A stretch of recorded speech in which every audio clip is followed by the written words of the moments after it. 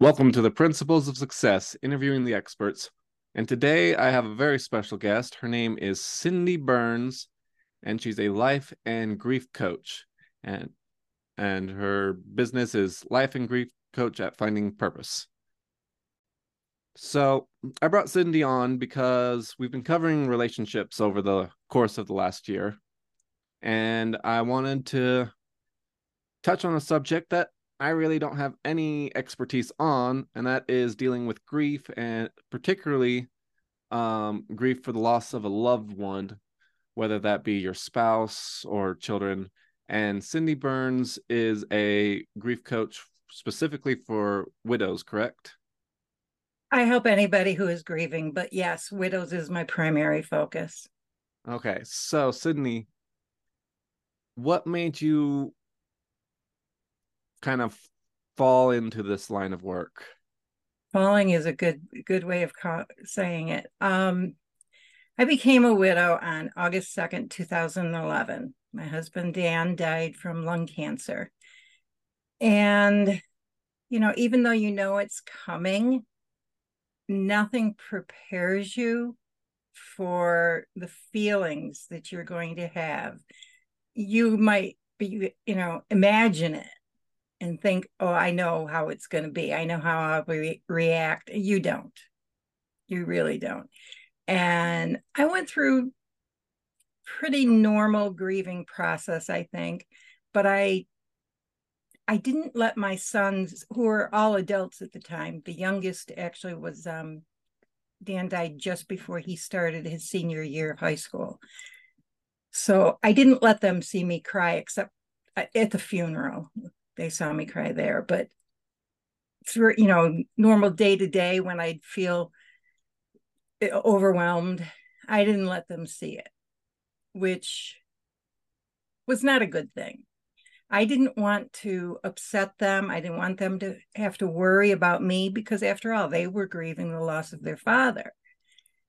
But part of their grieving process was to help me, and I didn't allow it. So it kind of delayed the whole grieving process for all of us, I think, because we didn't process what we were feeling. About 7 years later, I retired. My sons were all grown. They didn't really need me. And I had no reason to get out of bed in the morning. And I sunk into a deep depression for several months, I think it was. And I mean, there were weeks I didn't even shower. I'd get out of bed, I'd throw my robe on, and I'd sit at my computer or in front of the TV and just kind of veg out on silly stuff. I wasn't sad like you think for depression, but I wasn't taking care of myself. And I wasn't seeing a future for myself. And finally, one day I realized what was going on. I said, this isn't normal. And I don't want to feel this way for the rest of my life. I could live another 20, 30, 40 years. I didn't want my life to be that, just existing. So I saw my doctor. I got really lucky, and the first medication we tried worked. That's rare. Usually you have to try different ones to see which is going to work. So for anybody who is depressed, clinically depressed, don't think that if the first medication you try doesn't work, don't worry about it. Try another. Tell your doctor how you're feeling, because you can get a combination or a certain one that will work with your brain chemistry and help you. So then I started thinking about, okay, what is going to get me out of bed in the morning? What do I want to do? Who do I want to be? And I tried a lot of things. I tried selling Mary Kay. I don't wear makeup. I I did an art class, a drawing class, and joined the local art club, art society, and I found out I can't even draw stick figures decently. I tried a lot of different things. And I just got frustrated. So somebody had mentioned online, somebody had mentioned that they had become a life coach. And I thought, well, that's interesting. I mean, I had 6 sons. I said, I've been coaching them all their lives without really meaning to. So I looked into it, and the very first course that popped up on my computer was a life purpose coach. And I had been praying that I would find my new purpose, that exact word. And so I took the course and I became certified as a life purpose coach. And through that, I learned that I already knew most of that stuff. I just didn't apply it to me. And so I did, and realized that my purpose was to help other people going through grief and needing a new purpose.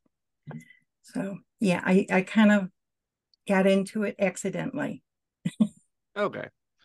And would you say having that purpose has helped drastically? Oh yes. Oh yes. I have a reason to get out of bed in the morning. I have um, people that I've helped that I 2 people in my coaching group met through the coaching group and fell in love, and they've moved. One of them moved across country to be with him. So I'm Nice. yeah. I mean, that wasn't my intention. I'm not a dating coach. I'm not a matchmaker, but I consider that a success story. So yeah, it definitely gives me a reason to get out of bed in the morning. That's fair. So what would you say are like some of the key principles when it comes to dealing with grief? The first thing I tell everybody is to feel your feelings. Don't bury them. Don't hide them. Allow them to come. Name them if you can. Oh, this one is sadness. This one is loneliness. Now I'm angry. Now I'm afraid. Now I feel guilty. You're going to feel all of those things and more. Go ahead and feel them, because grief is there for a reason.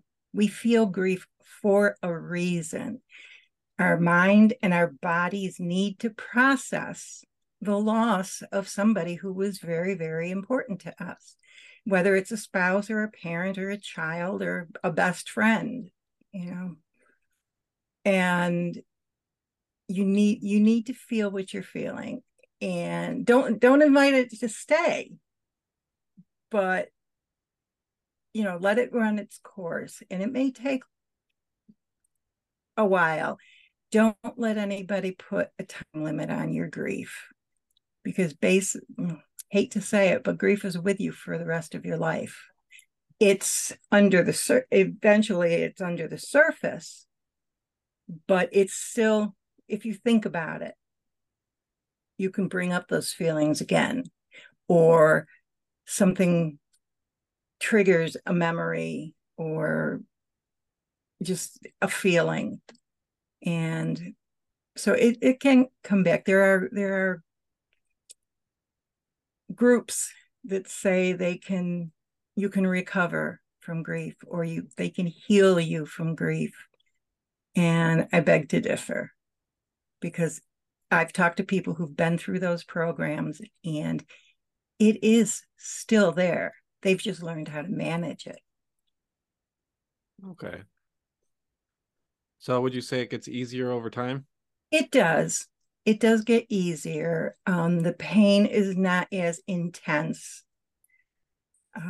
You may think that it's the end of your world. I mean, you feel like that, especially if it's a spouse.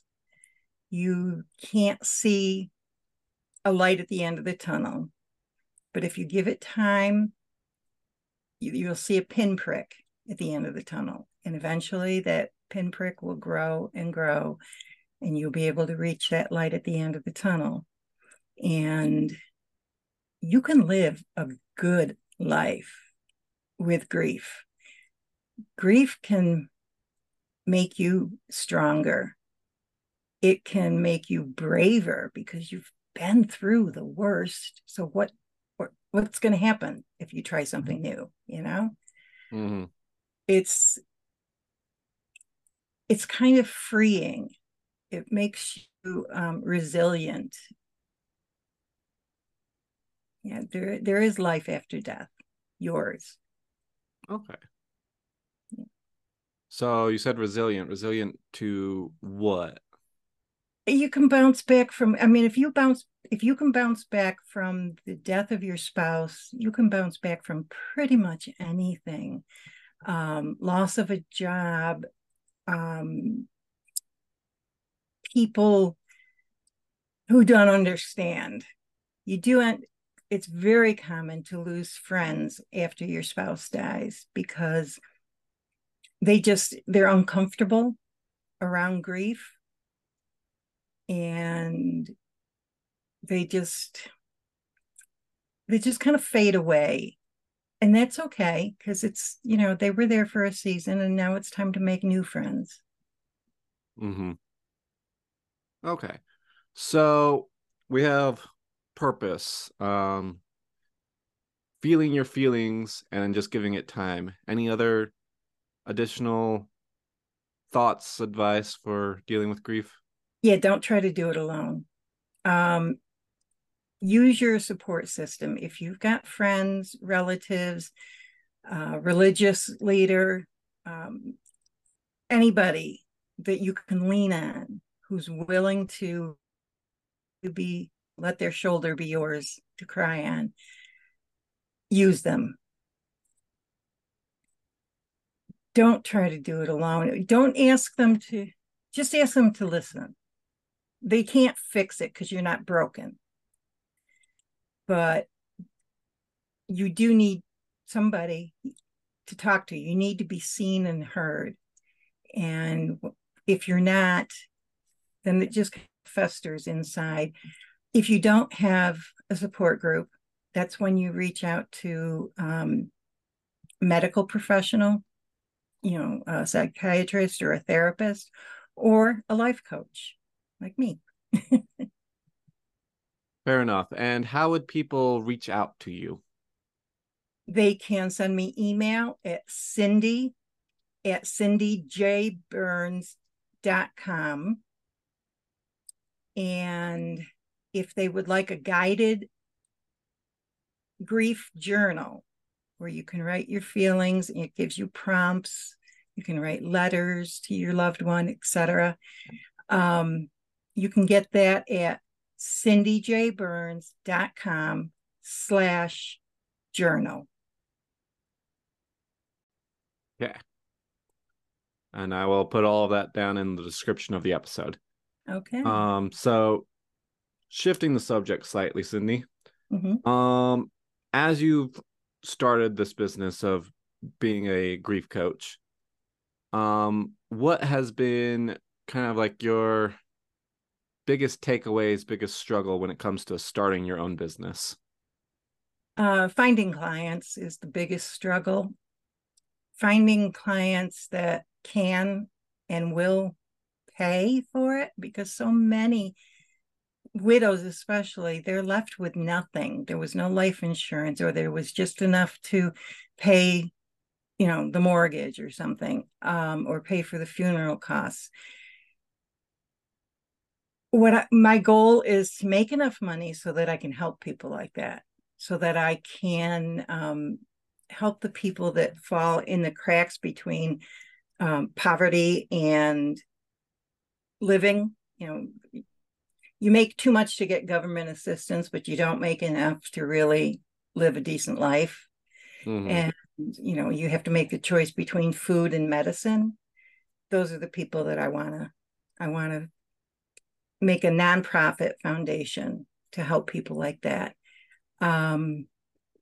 biggest struggle is finding clients. Nobody goes on Facebook or Instagram or whatever with a big sign saying, "Hey, I'm a widow." It's just, I mean, and if they do, they're probably a coach. Yeah. But so it's difficult to attract people. So everybody knows somebody to refer to me, but either they don't refer them or the person themselves doesn't see the value in reaching out to me. And I get that, so many people do it alone, but why do it alone if you don't have to? I don't I don't solve your grief for you, but I help you make goals, and then we take steps to reach those goals. And that's what a coach does. I help you move forward with your life. Fair enough. And I found that that tends to be the case for pretty much all business. It's always finding clients or customers. You're like, Yeah. all right, who do I help today so that way I can get paid Yeah. and pay my bills? Yeah. And then I really appreciated that sentiment because growing up, my family was definitely the family that was falling through the cracks.